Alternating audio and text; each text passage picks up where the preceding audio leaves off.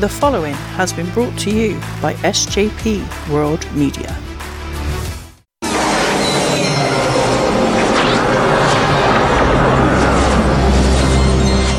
Oh boy.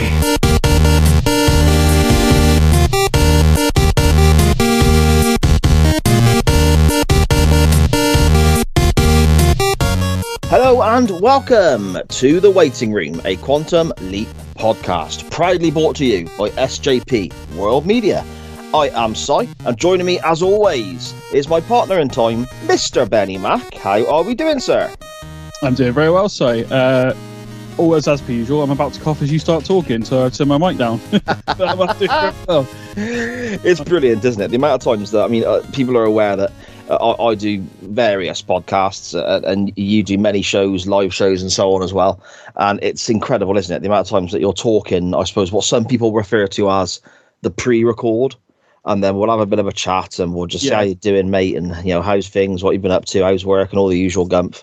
And then we'll go, okay, ready to go. 3, 2, 1, do the intro. And that's straight away where my throat will make a funny noise, you'll want to cough, the dog will start barking, there'll be a helicopter flying past or whatever. It's amazing how often that happens. Me and Jack had so many problems on Nothing the show. We were about to record at his place and like live with the video and stuff, and all of a sudden they started mowing the lawn.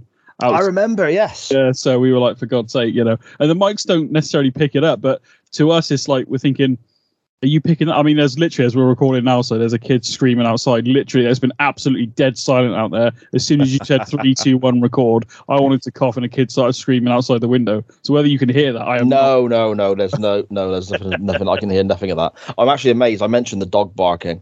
My dog is not barking, but as I was saying that, funnily enough, my wife is returning home with my daughters from the school run. Normally, my dog goes ballistic, but he's completely silent. So now I'm a little concerned as to what he's up to. I was just to say he knows your recording waiting room, that's all. Well, maybe.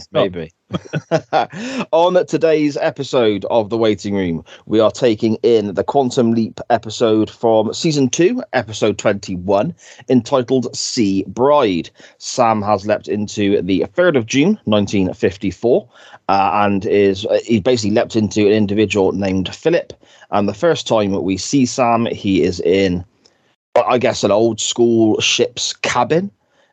He looks out the little porthole window and sees the Statue of Liberty. So obviously they're sailing from New York, and he's greeted by a lady in a wedding dress, basically effectively smashing through the cabin door, kissing him, and then giving him a slap. So when you watched this back, Benny, this intro before we get to the actual show's theme and so on, did this ring any further bells to you of what was going to happen in this episode, or is it one that's still a little bit of a, I suppose, wait and see? I actually rate this one. I mean, I don't remember all of it, obviously, but I've always rated this one as actually quite a good episode.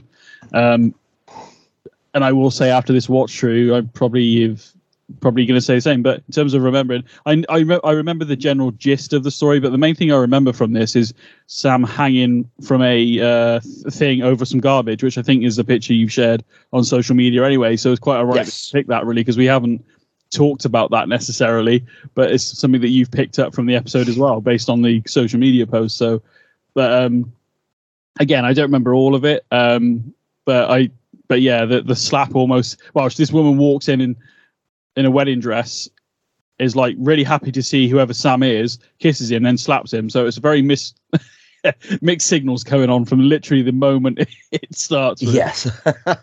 And we get the oh boy, and then the music hits as always. Something you notice as well when the opening graphics and so on are being played, and you get the title of the episode and so on, is that this episode was written by Deborah Pratt. Now, we've had a few episodes of hers already to, shall we say, mixed responses. There was 1 or 2 we thought were really good, and then there was one that we weren't too keen on. But something I've started to notice with regards to the episodes written by Ms. Pratt is that they can be quite dialogue heavy. And in the past, I've kind of found some of those a bit hard going. Not that I don't want to sit down and have character building and background to the story or anything like that, but sometimes they don't move quite as quickly for me as they need to. This one here, however, I still feel is pretty dialogue heavy, but the pacing of the episode, to me, is spot on. There's humor. I picked up on the exact same. I thought you know what? I must have blanked on Deborah Pratt's name coming up. To be honest with you, I didn't realize she wrote it, because I think she wrote A Portrait of a Trojan as well. Yeah. The pay, because we've talked about a few episodes where we felt that either there's not enough or there's too much, or not the right things on screen that we want to know about, I guess, as viewers. Sorry. But yeah, pacing, you've picked up on what I picked up on. I thought this episode from start to finish, it didn't feel like 45 minutes. It felt almost like a half an hour episode, and it was over before I was ready for it to be over, which is, I suppose, a good thing, because you want more of the same. But yeah, heavy dialogue I didn't really pick up on, but yeah, I suppose it is, really. Yeah, and the pacing of it as well. I think that there's quite a lot going on character-wise and dialogue-wise with regards to, I suppose, the scripting of the episode. There's quite a bit of action. There's quite a bit of drama. There's obviously the romance aspect, which we're going to get into. But there's also quite a few moments of humour as well. And it doesn't feel like any one particular type of mood or type of story sort of overpowers anything else. It all kind of has a role to play in this particular episode, I think. Yeah, again, nothing based on, I mean, we're about to talk about it, obviously, but nothing, I think we've just got high praise for this episode. There's nothing in terms of dialogue and story, nothing felt out of place, nothing felt random, nothing felt like, why are they doing that? It all felt just natural, I guess. So good writing, basically. Yeah. And good acting, to be fair. There are a few moments where it feels a little bit like I don't know what the right era is to say, but like a 1950s black and white romantic film in places. Right. But it's got those vibes to it because of what they're talking about and what's happening. Especially the actress that plays, so it's Sam's Lepti, I can't remember his name, Dumont, isn't it? He's Philip, yes. Philip Dumont. And is it Catherine? Yes, Catherine. Yep. If he's marrying, she's got those classic 50s, 60s actress. She could be, do you know what? She could almost be like for me, almost like a Marilyn Monroe era actress, if that makes sense. I wonder if that was an intentional thing because of where, this is set in 1954. Yeah. So I wonder if that was an intentional aspect to how this character was either written or portrayed. Well, I suppose that would make sense then, wouldn't it, really? Maybe. I don't know. As we said, Sam is in the cabin with Catherine, who we find out was once married to Philip, who Sam has leapt into. Philip, not Sam. Philip was marooned at sea, and effectively Catherine kind of moved on with her life and is now marrying a fellow called Vincent, who we find out is a pretty nasty character, a pretty shady individual, bit of a stereotypical Italian gangster, I guess. And he is, I would say, considerably older as well than Catherine. I would say so. Maybe a 10-year gap there, I reckon. Maybe 15. But then that's not really, for the time, it's not really, uncommon, I suppose, is it? It was a different sort of people would marry younger or younger person. Yeah, I mean, it still happens to this day, but we kind of look at it and more go like, really? He's 65 and she's 30, really? It's not. I would say there's at least 15 years between them. Yeah, that's a fair estimate. There's an older gentleman who then knocks on the door, and this turns out to be Catherine's dad. So going to be the father-in-law to Vincent and once the father-in-law to Philip. And he is basically warning Sam away from Catherine and ends up actually punching him at one stage as well, which is quite funny. It's more the Harvard 1919. Yes, and the very stereotypical. We literally just this week recorded something for the Doctor Who pod where the Doctor ends up in a similar kind of fist fight effort with somebody in the 1920s, and that was filmed in the 70s, but it's set in the 20s, and it was that very much kind of old-fashioned. Jukes up in front of you, chin out, come on, old boy, let's sort this out like gentlemen and all that sort of nonsense. It's very much that kind of vibe, isn't it? Yeah, but he did make me laugh when he says Harvard middleweight boxing champion 1919 and then just goes to walk out basically. But obviously he gets interrupted by waiters bringing flowers back, even though Sam's just convinced him, I'm not trying to get your daughter back. Yeah, it's just a coincidence I'm on the same boat as your daughter, who is the love of my life, while she's, it's effectively going to be her wedding day this weekend or whatever. And then all these flowers arrive to say, yeah, sorry, mate, the young lady in question sent them back, that doesn't want them. Yeah, coincidence, Sam, yeah. All's fair, as they say. That's it. Sam, again, as Philip is warned off Catherine and told to stay away. But the gentleman in question has, I suppose, I don't know about an ulterior motive, but more of a desperate motive behind him. The family business is struggling, and Vincent, by marrying his daughter, is going to also buy out or invest in the family business and effectively stop it going under. Yeah. So he's kind of got this family over a barrel, I think, Benny, hasn't he? I mean, at this point, Catherine's not aware of this particular issue, but I mean, when you first meet her father, like, you think, what a douche and but he's trying to keep his family afloat. If you look at his motivation, at least the character's got motivation to why he's behaving the way he is. And I mean, he's not in the grand scheme of things, compared to Vincent, he's not a bad guy, really. He's just trying to keep his family afloat. Ultimately, I think he's just, well, we will get there, obviously, but ultimately he's doing what he feels he has to, basically. Yeah, I guess so.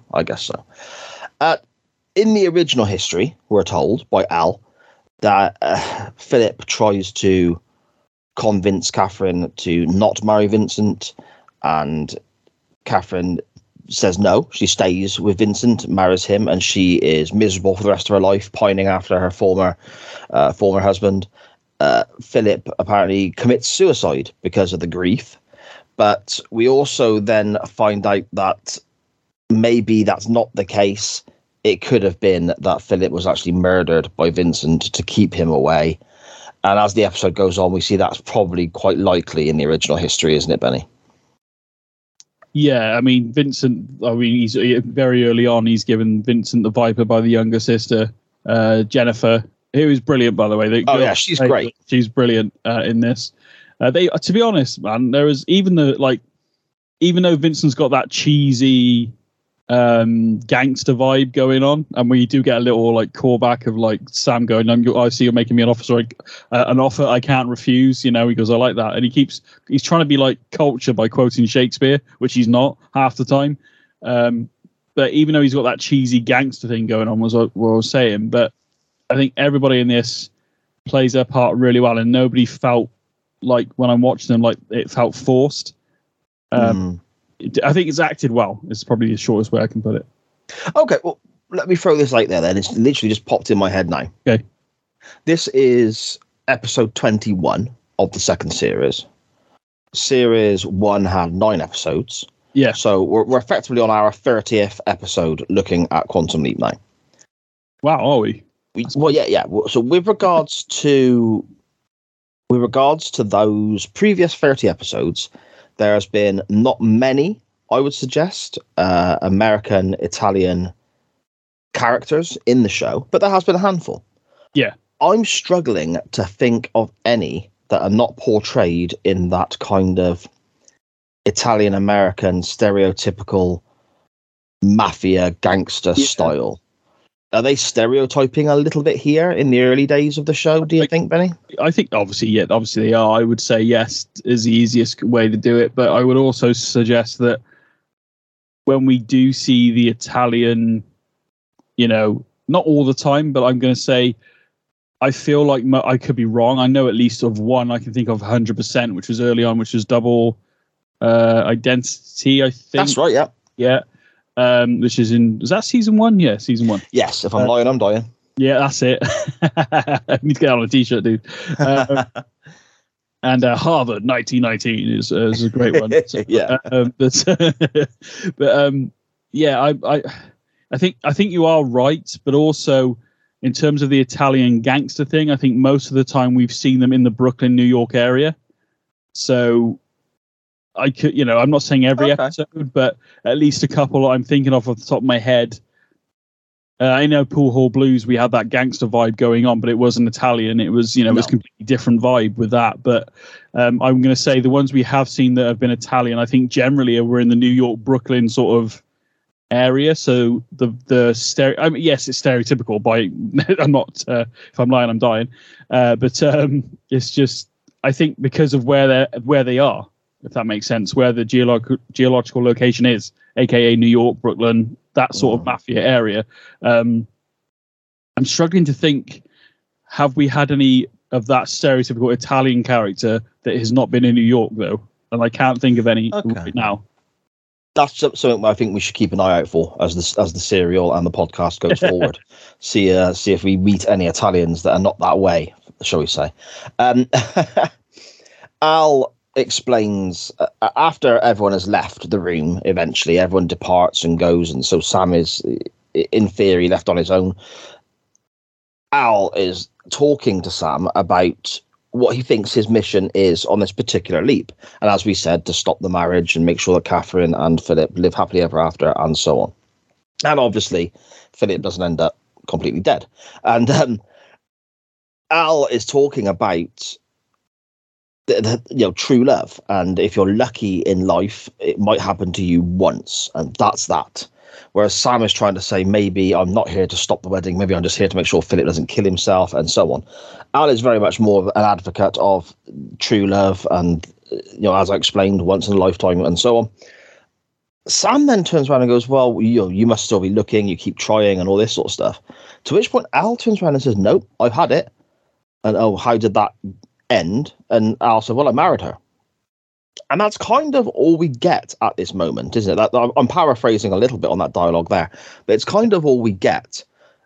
But it's very much touching upon a bit more of Al's background that I think, obviously we're going to find out as the episodes pass, but it builds up over time, doesn't it, Benny? Yeah, it's definitely, without giving it away, it's definitely foreshadowing. But I will say that Sam makes a comment of, oh, what did you do? Did you forget a number? No, I married her. Oh, what happened? He goes, oh, that's not important. And he just brushes it off. But as we're about to find out very soon, there's a lot more to it, but we can't really go into that because of where we're going next. So, but yeah, I've never noticed it before. I said it before it came on air, but I've never noticed how much, if you look at the story of Dumont and Catherine, how similar it is to a degree to what happens to Al, or what happened to Al. It's funny you say that, because you say you never noticed it before. Yeah. I didn't even notice it after watching back. It was only when you brought it up before we pressed record, and I was like, oh my God, Benny, yeah, you're spot on. I didn't even notice myself watching it back today, which is amazing, That's the first time ever that I've today watching it where I'm like, holy crap, this is a hell of a foreshadow. And obviously, again, we can't go too much into it because we're moving through the episodes. We're very close to finishing this season into season 3. So, but yeah, we've always had snippets, haven't we, in episodes? And it's not until you watch them back you go, so he mentions something here, and then we don't see it maybe till 2 episodes later. Yes.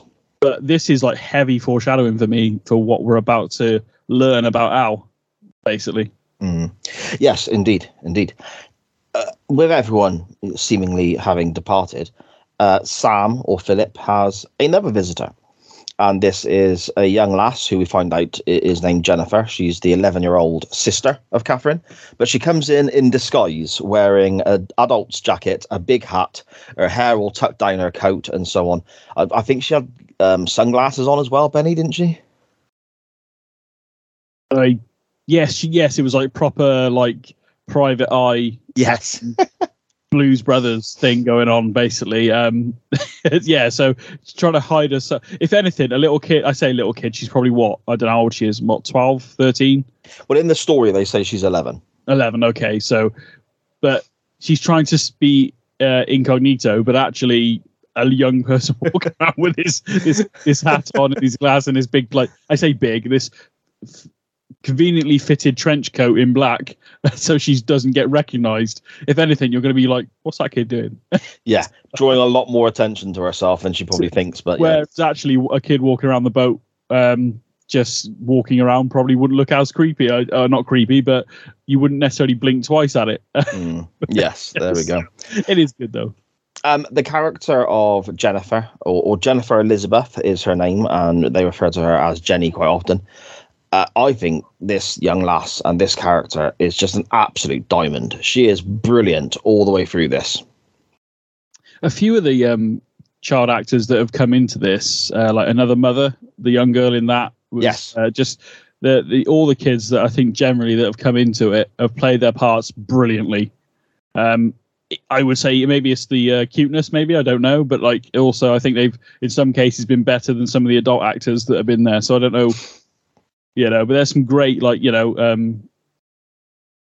is Another Mother, isn't it? Yeah, that's right. Yeah, and Al can see Al and stuff as well, which is a great interaction and a great moment for Al, as we've already spoke about in a previous episode. In the archives, people, in the archives. Indeed. Jenny is very much acting as not just motivation for the pair to get together, or not just, I suppose, a cheerleader for Philip with regards to the family, but also plotting quite a bit as well. Very much trying to not just push these people in the right direction, but almost manipulate scenarios where they can meet up and so on. And we find out a bit more of that as the show goes on. But we also find out a bit more about Vinny from Jennifer here. She explains that she's overheard Vinny threatening Philip with his goon, his sidekick, his heavy, I suppose, and effectively saying that if Philip or Sam doesn't stay away from Catherine, that he's going to get cut up and fed to the fish. So this is where Al and Sam are like, maybe it wasn't suicide after all then. So we're getting more of an image and more of a background and I suppose filling in of the blanks of Vinny and his behaviour and his actions before we even meet the guy, aren't we? Yeah, and I tell you what, though, the way they portray the guy and how they talk about him, I mean, again, we've seen these before, obviously, but a good while ago for myself. But even though I kind of remember what he looked like, but I tell you what, the way they describe him, talk about him, it's already built up in your head that he's some sort of like, and you've already seen the Statue of Liberty, which helps, I think. But you've also got this thing already of he's like a New York gangster already in your head. At least I did. So when you see him, you're like, yep, that's Vinny. at least from my point of view. So yeah, I think you're right. And we do meet Vinny and more of the family, I suppose, in the very next scene. Vinny and his goon, who I don't know if you've got a name for this guy, Benny, but I haven't. I'm just going to refer to him as the goon throughout the whole show, I think. That's what my notes say anyway.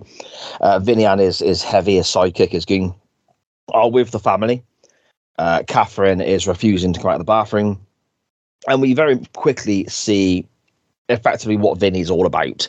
He's there talking quite disrespectfully to the father of Catherine. Well, the comment of get your women in line is kind of we need to know really on that character. Yes. Oh, yeah. And this is in front of Catherine's mum and Catherine's little sister.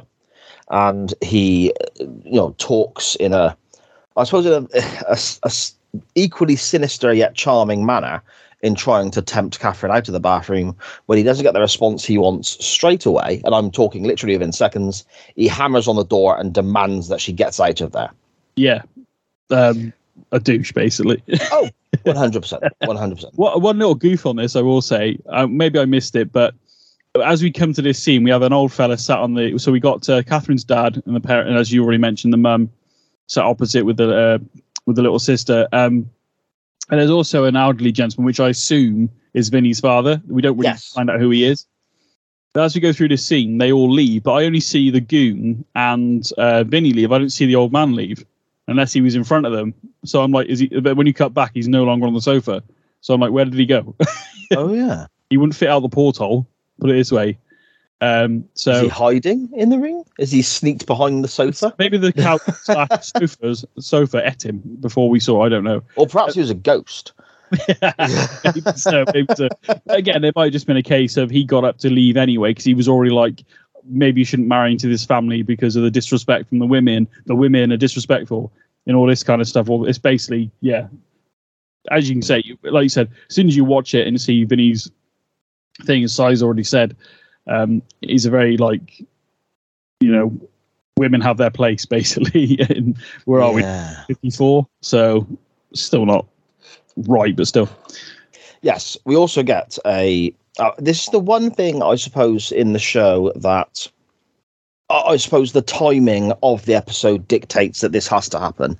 We haven't got enough time to give full background stories to every member of the family, as in depth as potentially the writer may have wanted. Marion, Catherine's mum, she is here quite emotional, and we're assuming she's emotional because of the arguments that is going on and Vinny behaving the way he is. But then there are moments where Catherine's father speaks to her or speaks about life in general and mentions, you don't always get married because you're in love. And she wails and cries and so on. Now, this is obviously being done to set up a scene later on in which Marion basically explains that she's unhappy in this marriage, and not necessarily unhappy, but she had an alternative and all this. Yeah. Now, this was probably the least subtle or least well written of the characters for me. It was kind of a case of, look, we want you to notice this and we will slap you around the face with it to make sure it is noticed. Yeah. I mean, it's a small thing for me. It's not a big issue. It doesn't ruin the episode or anything like that. But out of all the characters and all the behaviors, even the stereotypical Italian gangster stylings of Vinny and his mate, that was fine as well, as stereotypical as it could have been. This with Marion was a little jarring for me, maybe. What did you think, Benny? It seemed a bit excessive initially. The first time, okay. She was like, all right, but I was like, is she unhappy about the whole situation? So then maybe that's part of it, is why she is so upset. And then, but when it's again, it's like, all right, gee, you're clearly not happy in your marriage, or she's reliving it. Which obviously, again, we find out later, but she's obviously reliving it. But I mean, yeah, not enough for me to, like you. I'm very much agreeing with you at the moment. I'm very much not put off by it, or it's something go all right. But luckily it doesn't go on too long, I guess, because if maybe the third time it may have been too much. The twice that it does happen is fine. But I'm glad it's explained later. So like you said, it's purposely, like you said, it is very much getting and slapping you in the face. By the way, pay attention to this bit. And she's very distraught over all this whole situation, basically. Yeah. And it doesn't ruin it, but it doesn't ruin it for me. No, indeed. Everyone is heading down for dinner, is kind of the conversations we're getting anyway. We don't see the dinner itself, but the next time we see Sam, he is back in his cabin talking to Al. And Sam explains that he tried to send notes over to Catherine to get her attention and get messages to her. There was occasions where she would get up and head to the ladies' room. Sam would try and meet her en route, so to speak, and she would notice, turn around and walk back. And he's saying it's impossible, it's not going to happen, and so on. But we find then that Jenny is working her magic and is arranging for Sam or Philip to hopefully meet with Catherine in the first class swimming pool late at night when no one else is around, because she has acquired a key to the first class pool. So it makes me laugh because you've got Sam there who says, oh, I'm just going to try and bump into her on the way to the toilet, or I'm going to send her a note. Whereas you've got this little girl who's actually applying herself far more smartly and thinking things through to a different level than Sam is. It tickles me because Jenny here, she's really pulling some strings to get what she wants, isn't she, Benny? Yeah, she's very, basically. But almost like when Sam said, I tried to send her notes, and it's like, what, are you 5? What's going on? And then obviously we don't see any of this. We were explained, as you've already said. And again, that still works as well, mind. I think that worked quite well. I thought it was quite a good touch, actually, to be honest, because we could have had maybe like a little montage, I guess, of him trying to, but it would have been, came off a bit too cheesy, I guess, if it had been that way. So the way they've done it, they've had the dinner. Sam's dressed as if he's been to this event anyway. So it was quite good, the way they did it, like you said. But yeah, the fact that this young girl 11-year-old is more clever with the way she's doing things, but then she knows her sister well. So But then obviously Sam, in this case, if it was actually Philip, then he would know her quite well. But because it's not actually Philip, and we didn't really mention it, the way Sam handles this opening scene of this whole episode of trying to figure out why this woman's coming to his room. Is he marrying her? Is he not marrying her? Then the dad turns up, but which we bypass this. The dad says, "I'm going to break down the door," and he's basically counting to 3. And Sam finally gets Catherine in the closet to hide. And then as he sort of goes 1, 2, 3, here I come. Sam opens the door and his dad flies through the door. It's yes, absolutely hilarious. We kind of skipped over that a little bit, but yeah. Again, the 11-year-old seems a lot older than 11. Maybe she's almost like got it figured out by 11. When most of us haven't got it figured out, even by the time we're 30. So, well, there we go.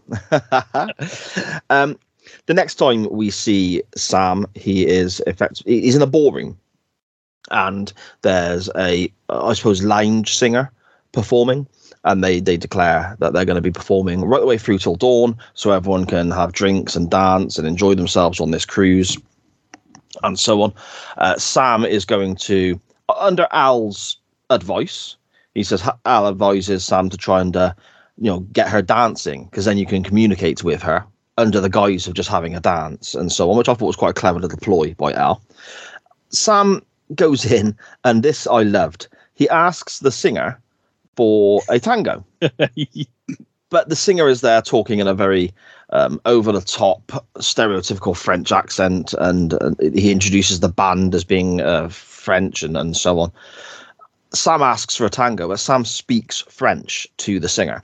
Yeah. The singer sort of looks around a little bit, crouches down towards Sam, and then in a Brooklyn accent says, "Yeah, I just put on the accent, mate. I can't really speak French." Yeah, I like that. I thought that was brilliant. It was nice little, because again, I wouldn't say the episode, I mean, it's serious in a sense of what's happening, but it's not like intense like some of the other episodes at all. But like, this was really funny. I forgot about that completely. That's probably one of my, apart from the dad flying through the door, I think that might be one of my favorite moments with the French guy. We did it. Oh, by the way, mate, I'm English or American, whatever he is. It's very funny.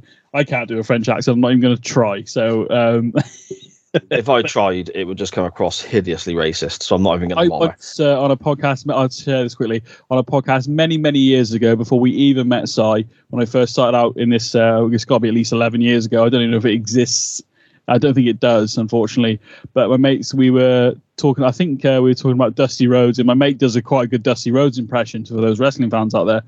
I tried to do it, and it came out German with a slight lisp. I don't even know how it came out like that. So some impressions I can do, but yeah, that Dusty Rhodes I failed miserably, and we were live as well at the time, so it wasn't even it could be edited out.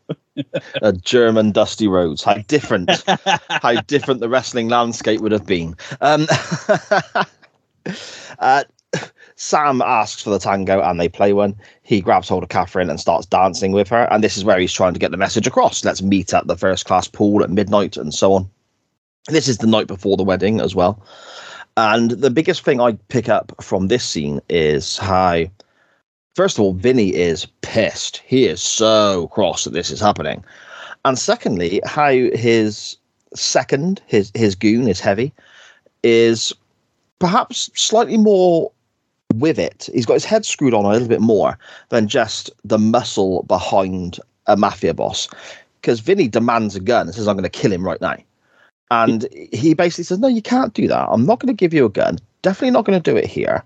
And there's a few moments throughout this story where we almost get the stereotypical mafia thing, I guess, that you see on numerous TV shows and films throughout the decades, is that the boss is the manipulator, the intelligent one, the one who is almost like a puppet master to everything around him. And then you always get the lower down gangsters in that group, whether it's his lieutenants or the heads of different families, or whatever, certain relatives that he's looking after. They tend to be the hotheads, the ones that maybe aren't as intelligent, but they take care of the violence and the more, they're the ones who get their hands dirty, shall we say. Here, I think there's a bit more depth to this character of Vinny's second in command. And that I find that quite refreshing, because that goes against some of the stereotypes we see in a lot of mafia television programs and films, I think, Benny. Yeah, the henchmen are normally like, oh, he's offended you, boss. I'll sort him out. I'll sort him out. This guy is the boss is very much. So basically, the difference between Vinny and the other ones we've seen so far, I would say that Vinny's more of a hothead, apart from maybe the fella in where Sam was the FBI agent who was the woman under witness protection. Oh, yes. Yeah, he was very much like aggressive, wasn't he? Wanting to get revenge. And the other guy was like, no, we shouldn't do this. We shouldn't do this. But like you said, generally, you do get that stereotypical, the boss is like, calm down, lads.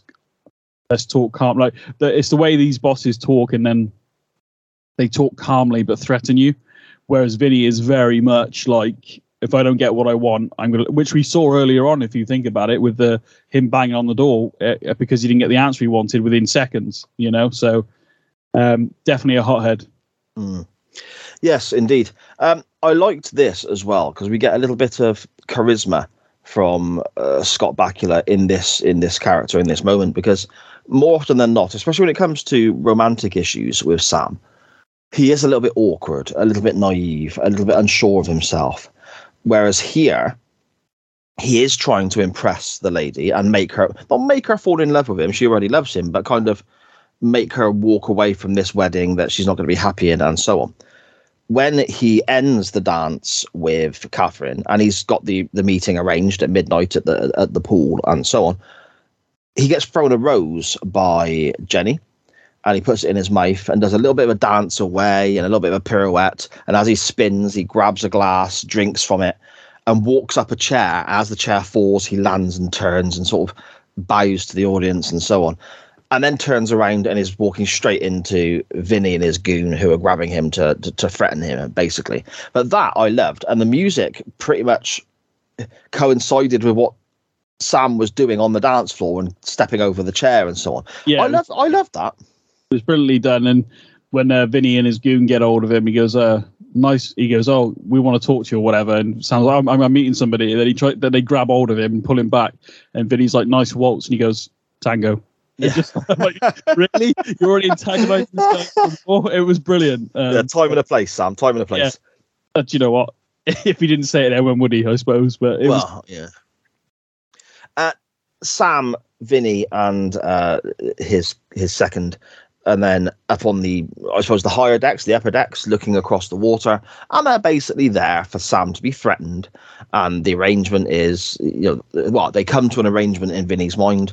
Your part of the arrangement, Sam or Philip, is to stay away from Catherine and her whole family. My part of the arrangement is to not kill you if you do that, which is, I suppose, a stereotypical kind of mafioso, threatening action, I guess. Sam's under a bit of pressure here. There's a gun about to be pulled as well. And then the captain arrives. The captain of the ship arrives just in time. And again, there are certain moments where I think that you go, oh, well, that's a coincidence that somebody's got out of trouble at that moment. But here, again, I think this is really well written, because the captain arrives and Sam calls the captain over and tries to engage him in a conversation and tries to get a tour of the bridge. But the captain's not having it because it's late at night. It's approaching midnight, for crying out loud. So it's almost like that coincidence didn't matter, because the captain wasn't interested until the captain twigs that Philip was once marooned and solo, singly sailed a very treacherous area of waters to get to his safety without a mainsail and so on. And Sam uses the captain's own interest in this by saying, I can come to the bridge and show you how I plotted my route and how I got to safety and so on, to escape the scenario that he finds himself in with these two gangsters. I thought that was really well written, because in the past we've seen in Quantum Leap, oh, I'm about to die. What on earth can happen? Oh, this thing happens just in time. Brilliant. Let's move on. But here there was more to it, and Sam had to actually work a bit harder to escape the danger. I thought that was great. Yeah, it wasn't like, oh, hello. Oh, I'm going to talk to the captain. Oh, I'm so. Oh, yeah, okay, bye then. It was like, and then of course Vinny tries to invite himself to go with them as well to try. Oh, yes. Yeah. So he goes, oh no, you be bored with us too. People talking boats basically. And I mean, I'm not going to say I pretend I know anything about. I mean, I know how they work, but I wouldn't know. I still get confused with port and starboard. I don't know. I can never remember which is left or right, to be honest. So I don't think I've ever known, to be fair. I think I googled it once and I went, oh, okay, and I forgot on it like almost instantly because it's not something I do. So, but I also after we get away from Vincent and his goon, and then we see the captain. The captain's very interested, like, well, how did you plot your course without a sexton and all this stuff? And Sam closes the door and just like breathes a sigh of relief and like almost like his knees are wobbly because the adrenaline, I guess, of that moment. Yeah, that was good as well, wasn't it? Yeah, and the captain was like, "Are you all right, Mr. Dumont?" And he's like, and then he explains kind of. But of course, the captain does. So Sam, with Al's help, says, "Oh yeah, he's been tried and he's a 3-time convicted felon. You can check with detective whoever in the New York Police Department." And the captain says, "Okay, I will do that. But if this is a ruse for you to get your ex-wife back, I will have to confine you to quarters." And he's like, "Fair enough." So even I like the captain on this. To be fair, like the way that it's all written is like the captain doesn't just go, "Oh, okay," and moves on. Do you know what I mean? It's again, you said dialogue heavy, but it all makes sense. Yeah, and you're right. Even the captain has quite a relatively small role to play, I suppose. Yeah, but makes every minute on screen count. It's really well done. And as you said, all the dialogue matters. All the dialogue works. And we come to some more now, for argument's sake. Sam is getting ready to go and meet Catherine at the pool. And whilst he's getting ready, Al, Dean Stockwell, via the character of Al, gets to have more of his say on eco matters and pollution and so on, talking about the bottom of the ship churning tons and tons of waste that doesn't decompose into the ocean. It's disgusting and so on. Again, we come back to what we spoke about last week on the waiting room about Dean Stockwell's own personal environmental beliefs and so on. So a lot of this was coming from Dean Stockwell himself. But again, it's almost foreshadowing and putting in your mind a scenario for a scene later on. But Kate eventually decides to go and meet with Philip at the pool after being convinced by her sister, again, who is almost like a little 11-year-old puppet master at this point, isn't she? She's yeah, she very much is. And you've got kids, so I'm pretty sure you've had moments where they've got their way. Well, it depends. Yeah, it depends on the scenario. We discovered literally in the last few days that my middle daughter, who was just about to start taking her GCSEs, so that gives you the idea of her age, she said over the last year or two, if she wanted a day off school, she would always come to me because I would just say, "Yeah, sod it, do what you want." She would never go. She would never go to her mum. But if she wanted to go out with her mates later in the night, she would go to her mum rather than me. So they know what they're doing. Do you know what I mean? Yeah. They're clever. They're clever. They know what to get. Yeah. Exactly. That's a whole different podcast in itself, man. That's a Pal Palace episode. That is. Come on. Well, it's funny you should mention that. There is an episode of that podcast going to be leaking out quite soon with some news about some SJP World Media stuff concerning my good lady and her writing and the book world. But again, keep an eye on the SJP World Media Network socials for that. But anyway, Kate decides to go and meet with Philip at the pool, and when she heads off in that direction, she is followed by Vincent's goon. When she arrives, they realise there's a slight flaw in the plan here, in that there's no water, Benny, is there? No. They're surrounded by water, ironically, and yet there's none in the pool. Drain it at night to clean it, I assume. Yes, which I thought was brilliant. Yeah, so also, but prior to that, Sam's going around his cabin trying to find like a swimsuit or something so he can wear.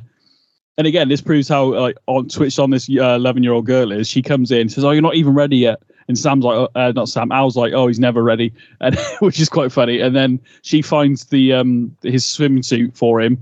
And again, this girl, luckily for Sam, I mean, for Dumont, maybe not so much, but like for Sam, having this young girl who wants her sister to be happy and be with her, with her ex-husband and stuff, obviously after he got lost at sea. But having her around has been very helpful in this episode, to be honest. What they should do is they should track her down in present day, bring her to Project Quantum Leap, and get her at times to appear as a hologram, because she's more helpful than Al is in this episode. I think Al's got his moments in this one, but he's definitely, he's more helpful in other episodes, put it this way. Yes, indeed. At the pool, well, lack of water in the pool, but at the pool nonetheless, They have a conversation. They being Kate, Catherine, and Sam.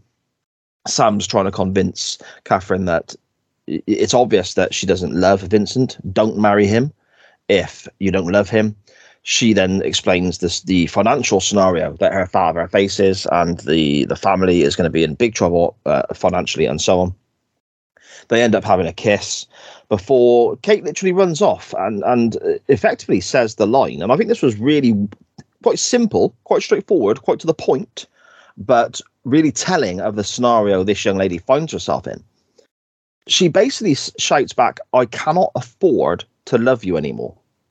And that one line of dialogue sums up her whole predicament, her whole family's predicament, literally in those few words. I thought that was a brilliant piece of writing. Yeah, I mean, we even get a look back at their early relationship when they were first together, and Demont shows her, Catherine, the apartment, which is smaller. Now, she's from a rich family. Her dad's got a business, nautical cruise business or whatever it is. So when she even openly admitted, which was quite a nice touch, I thought, that she openly admitted that when I saw that apartment, I got scared because it was small and not used to what she's used to her lifestyle being. But then she said, if we could go back in time and do that all over again, I'd move into that apartment tomorrow. So she's learned from him being away for 3 years that actually grab it while you've got it type thing. So, yeah, but that thing when she's walking away and then she does that line that you've already said with "I can't afford to love you anymore" is like, you are clearly doing this for your family. And even with Sam talking to her, you know, you always love your family and always do what you need to do for them, but like not at the expense of your own happiness, essentially, is what he said. I think I'm paraphrasing here, but essentially that's what he says. But it's a whole, again, I'm finding it hard to find a great deal of fault with it, which I'm not trying to, obviously, but apart from the old man who seemed to have got eaten by a sofa, other than that, I can't find anything so far, really. So. I can't find any fault in this episode apart from an old man being eaten by a sofa. That's fantastic. Oh, dear me. As Kate runs off and departs, Sam gives chase, but he is greeted by a gun in the back. And we kind of leave Sam there, wondering what's going to happen to him. The very next scene we get, though, is a view of the boat at sea. And we hear the tannoy shouting out messages, as it would do back in those days, and probably still to this day. Paging Mrs. Thatcher, paging Mrs. Margaret Thatcher. I missed that.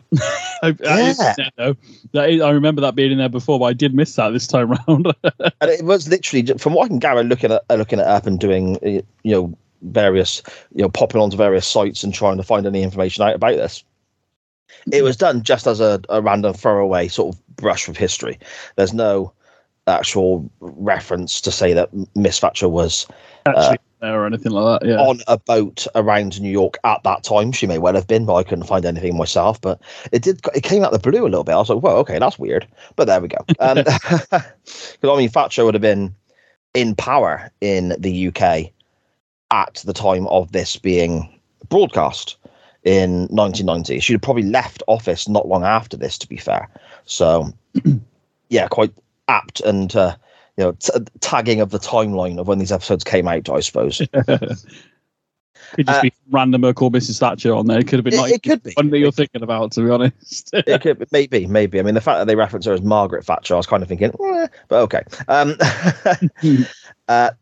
We then find Catherine with Jenny and her mum in the, I suppose, dressing room, getting ready. They're getting married in 20 minutes, we get told.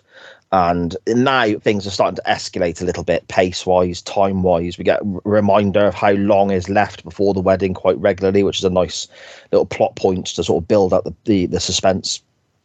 Jenny has been out looking for Philip, but can't find him anywhere. And this is when we get, I suppose, the throwback to Catherine and Jenny's mum talking of not being married for love, shall we say. And she references a former partner called Teddy, but she married their dad, and she does say she's happy there and so on. But she married their dad because her dad didn't approve. So their grandfather didn't approve of this Teddy individual, did approve of their father, Catherine's father.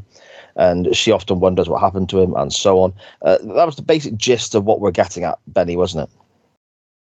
Yeah, so she's not saying that it wasn't like she married their father because of like the same situation that Catherine's in right now, basically, in this episode, but her dad didn't approve, so she basically cared what her father thought, and eventually met Philip, I guess, and, you know, is happy, but it's always the road not taken, isn't it, I suppose?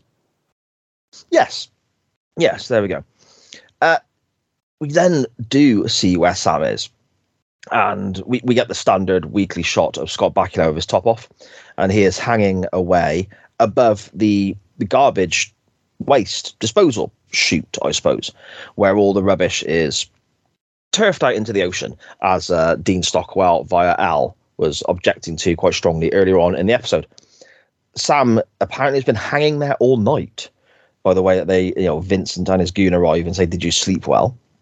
They bring Sam over to them on the edge of where they are, and they're talking to him about he was warned to stay away and so on. Sam explains you can't go around killing everybody who is in love with Catherine, because eventually, you're going to get caught out. And Vincent sort of, for a moment, almost looks like he's agreeing, nods along and smiles and says, "Yep, you're right. I can't kill everybody. You've got a good point there, but I can kill you." And then cuts the rope, pushes Sam into the garbage, and gets his goon to start the machine up and starts dumping the waste out into the ocean. And this is, if you imagine the scene for anyone who's not seen it, it's just a big, massive metal container. Benny, you described it as similar to a scene in Star Wars, I believe. It just reminded me so much of New Hope with the trash compactor. Everybody who's a Star Wars fan's going to know what I'm on about. So it just reminded me of that. It's very similar. Obviously, this has been scooped out into the ocean. In Star Wars, they're going to be crushed, basically, because they're crushing the thing. But yeah, I just have flashbacks of being a kid, watching Quantum Leap and watching Star Wars when I was a kid. So it just gave me a throwback to that, really. I also like the fact, because we see Sam and he's hung there before he's been cut free and pushed down, that he's actually sweating. So he's been there struggling all night. That's a lot of energy. And yes. Two, he goes, "How did you sleep?" And even in this fatigue state, Sam says "like a baby" under his breath. So like he's still being sarky towards Vinny and his goon, basically, despite the fact that he's pretty much in a lot of danger right there, right in that moment. So we cut back to the wedding. The wedding is beginning as Sam is, in this big pile of crap, I suppose. And he's effectively then fighting for his life, isn't he? The end of the ship is open. Things are being pushed out into the ocean. Al arrives and is trying to get Sam to make a pile of rubbish to climb out to the little balcony sort of area where Al is hovering around. This is basically impossible because all the rubbish is moving and it's wet and it's full of water and sludge and so on. Before Sam basically finds an umbrella and uses that to hook a chain and starts fighting his way up. And we cut back to the wedding as this is going on. And again, I thought this was really well done because it's not the obvious. But now, in hindsight, looking at it, the way this is written, I think is very, very important for the character development of Catherine and her father. Because we've got to the point in the service where everyone present at the wedding is being asked, does anyone object to these two getting married? So you're waiting for Sam to arrive and say, yes, me. He's tried to kill me. This is what's going on. You're waiting for that to happen because, Sam is on his way and we're at that moment. And it's set up in that way that a lot of Hollywood films and stories and TV shows are. But we don't get that. It's Kate herself, Catherine herself, who stops the wedding. And I think that's really important now in hindsight, because if Sam had arrived and stopped the wedding, we would never know if Kate will. Well, I keep saying Kate. That's what they refer to her as for short. But we would never really know if Kate would have gone through with it or not. But the fact that Sam doesn't arrive in time and Kate herself stops the wedding, I think is a very, very. It's a small little thing, but a really important note with regards to their character development, Benny. Yeah, and then followed up with that. Again, Vinny doesn't even talk to Catherine about it. He literally turns to her father and goes, "Get your what does he say? So I'm paraphrasing. So he says something along the lines of "get your daughter in line" or "talk to your daughter," whatever he says. And I like, again, so not only have we got the clarification that she doesn't want to marry Vinny, we also get the father going, "Nope, I don't think so, Vincent. If she doesn't want to marry you, she doesn't have to." So that repairs that relationship, even though yes, Kate is, I wouldn't say it's broken, but I would definitely say it's put a strain on their relationship because she's trying to do it to make sure her family's okay and stuff like that because of the whole business going down and him buying the business or investing in whatever. But I think you're right. Her saying no and then him saying, and literally Sam's, if this had gone on as normal, Sam would have been late. They would have been married by the time he got there anyway. So, but then obviously again, the captain in this scene, Sam says, this man tried to kill me. I want you to arrest him. And then the captain's like, I'm going to have to put you both confine you to quarters until I figure this out. So he's not taking Sam's word for it or even Vincent's word for it. He's going, right, we're going to have to investigate this, basically. Then, of course, Vince is like, nope, you're not confining me, and starts punching people. And then it all kicks off. Yeah, and again, I like this as well because you end up with Philip and the dad fighting alongside each other against the others.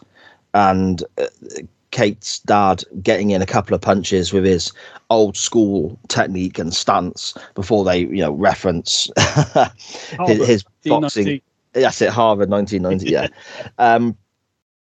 It's a great way of finishing up. I think it's a brilliant way of ending the story because the bad guys get their comeuppance. We don't actually hear, I don't think, what happens to them, do we? But I'm assuming that they're arrested and. Yeah. Well, with his record as well, it probably would have added another. He might have done a little. I don't know whether he would have done time for it, but he would have. Obviously, he's on the record again. Of course, he's a hothead, so we don't find out what happens to Vincent, the gangster. But I like this because we actually find out what happens with Catherine, Dumont, and the entire of Catherine's family, including the sister. Which again is changed history because if one, Philip's not dead and she's not pining, and two, they're getting back together.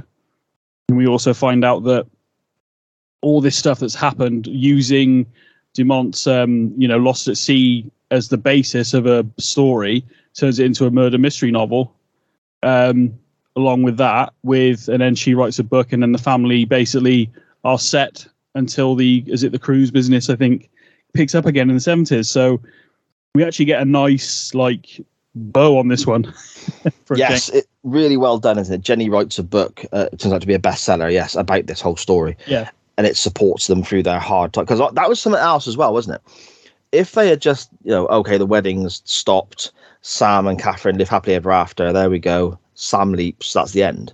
I would have been asking the question, so what, did the dad did he end up bankrupt? Yeah, did he liquidation or what? Yeah. But really well covered, I think, isn't it?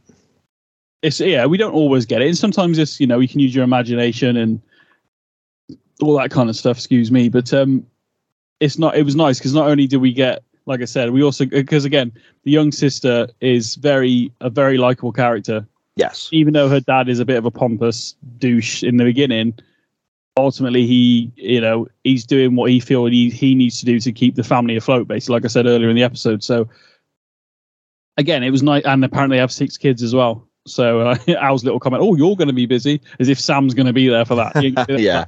So, but yeah, but it's a good use of Al and Ziggy and the fact that they are from the future because they do fill in all the gaps. They have 6 kids, the book, and so on. And the only thing we don't find out about is Vincent, but that's an afterthought for me. Everything else kind of falls into place for them, so that's quite important. And that's basically where Sam leaps, isn't it? Yeah, and we are basically out. Well, he leaps into effectively he leaps into what we see in the opening credits. Sam with a big black wig on, a lady's top, a cigarette in his mouth.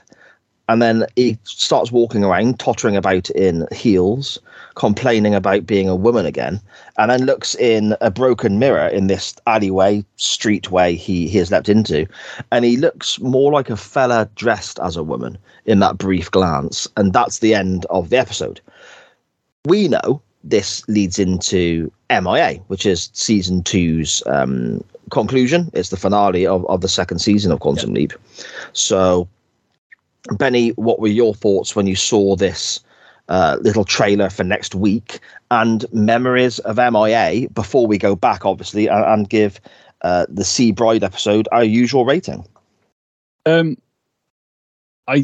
know, obviously, again, we've said it already in this episode, man. Like this episode is very, again, there are similarities to our story, which we're about to find out in the season finale to a degree. In terms of memories, I remember more the owl portion of it. I don't necessarily remember the other side. He's a cop, isn't he? I think undercover.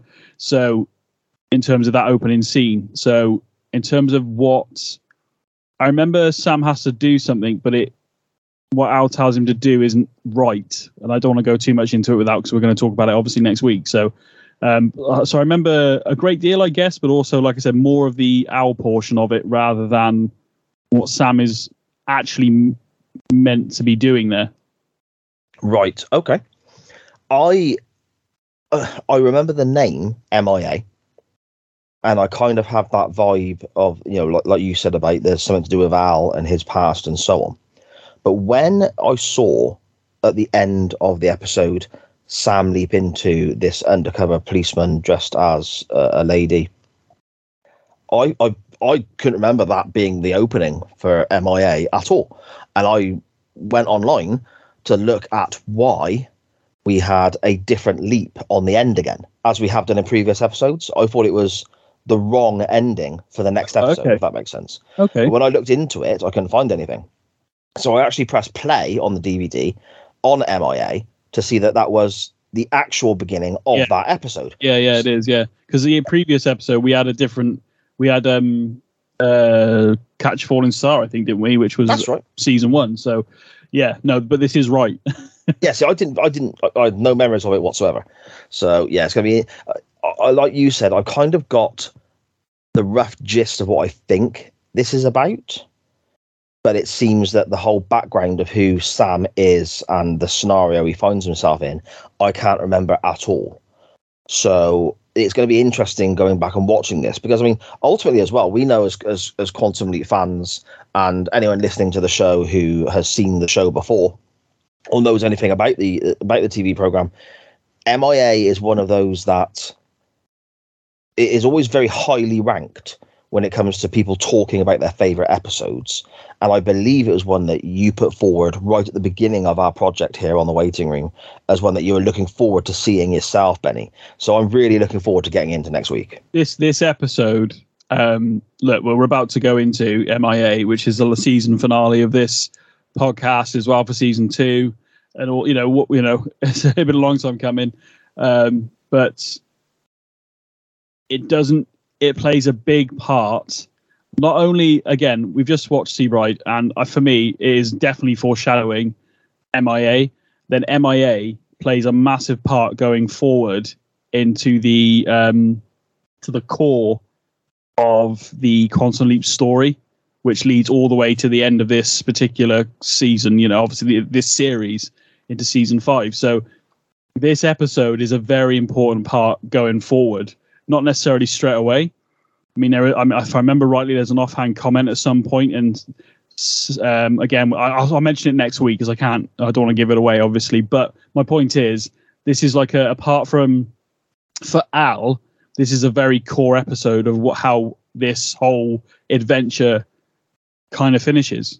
Not including the new series, obviously, because I've not seen any of that yet. But in terms of the original run, this is I can't say it any better than. Is like a big moment which we won't get a payoff for another couple of seasons, if that makes any sense. Yeah, it's going to be good. It's going to be good. I can't wait to get into it. But before we do, we need to sort of summarize our thoughts and give our usual out of 5 rating for this episode. So, Benny, Seabride, out of 5, and your general summary of what we've seen this week. Do you know what? I know, we say this so much, but like, there's obviously the classics, Jimmy, Color of Truth, all that kind of stuff. Kamikaze Kid. There's episodes yet to come. Leap Home is going to be. I can't wait for that. I'm as excited as I was when we started this adventure talking about Quantum Leap. Sorry, the Waiting Room podcast. I was so excited to talk Genesis. And although the episodes have been bloody brilliant, I'm very excited to get on to season 3, especially the first 2 episodes, because they are monumental in Sam's personal life, I guess. But I think the Sea Bride one here, maybe it's because I now see it slightly differently, but I was already, after I watched it, I was thinking, what score would I give that? And I was going to say a solid 4, to be honest. Great story. And, I'm not going to say minimum or anything like that, but like just a bloody great story. But to be honest, after talking to yourself, I honestly think this is an underrated episode, and I am actually going to give it a 5 out of 5, to be fair. Oh, why? Okay. Right up there, then. Right up there. I agree with pretty much everything you said. I really, really enjoyed this. I remembered it being good, but I couldn't tell you why before we watched it. And now I've watched it back, I would happily go back and watch this again. I would recommend this to people to watch as well if they were sort of dipping in and out of Quantum Leap. I really enjoyed it. I didn't think I was going to score it as highly as I am, but having watched it back and enjoyed it as much as I did, I'm giving it a 4.5. It's bloody brilliant to get a 4.5, but I know there's going to be things ever so slightly better coming up. But still, I can't dispute your rating either, because it is a really, really good episode that, like you said, I think does kind of go under the radar a little bit, doesn't it? Yeah, well, if you at the start of this whole thing, we chose episodes, and I haven't got the DVDs or the list in front of me, but I can name off a few straight away. In Sea Bride, I got a funny feeling we didn't even mention. I don't think so. I remember maybe I think I may have said like, oh, this has got a good one, but in terms of Jimmy, Color of Truth, I've already said Kamikaze Kid, Leap Home, MIA, and there are a few later on as well.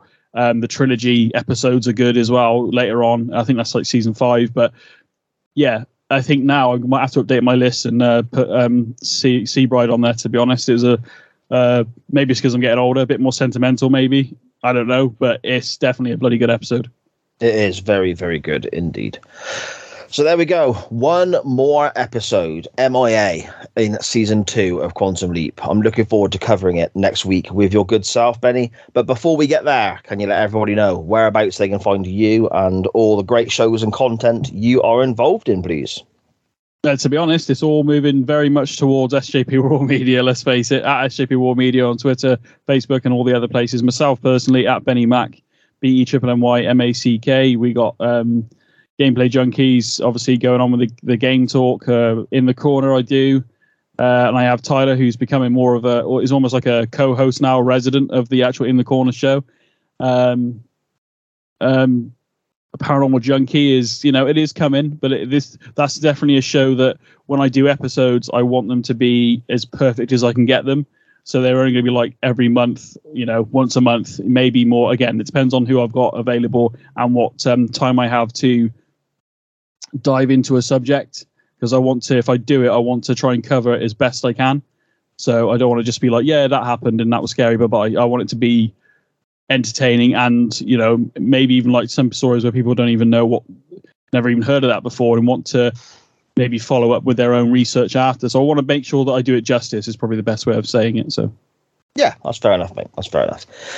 Anything I'm involved in, like Benny just mentioned, you can find via the network that carries this show at SJP World Media on Facebook and Twitter and all your podcast players, platforms and providers. That's at SJP World Media. But for this show itself, you can find this on Facebook and Twitter at Waiting Room Pod _. Make sure you're checking us a follow, a subscribe, and all that's great stuff.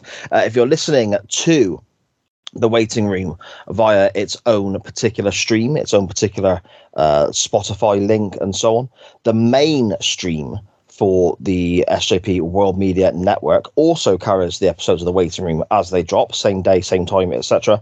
But every other show is on there as well. All shows have their own, I suppose, channel or stream separately. So if you're only interested in Quantum Leap, you can listen to just this. But if you want to dip your toe into anything else we do, the Doctor Who pod, some wrestling content, some TV content, nostalgia-based stuff, and all that great stuff there, you can listen to the Waiting Room via the mainstream, the main channel, and then just listen on to whatever else is coming out that week. And you got the option to listen to everything or pick and choose. And then by all means, via Twitter and Facebook at SJP World Media and at Waiting Room Pod _ give us your feedback on what you like, what you dislike, and so on. But that's the best way of listening to anything I'm involved in, and I guess anything Benny's involved in too, my friend. SJP World Media, taking over the world slowly. Yeah, there we go. I'm looking forward to next week, bud. This week has been a blast, and I will chat to you in 7 days' time. It's time to leap out, mate.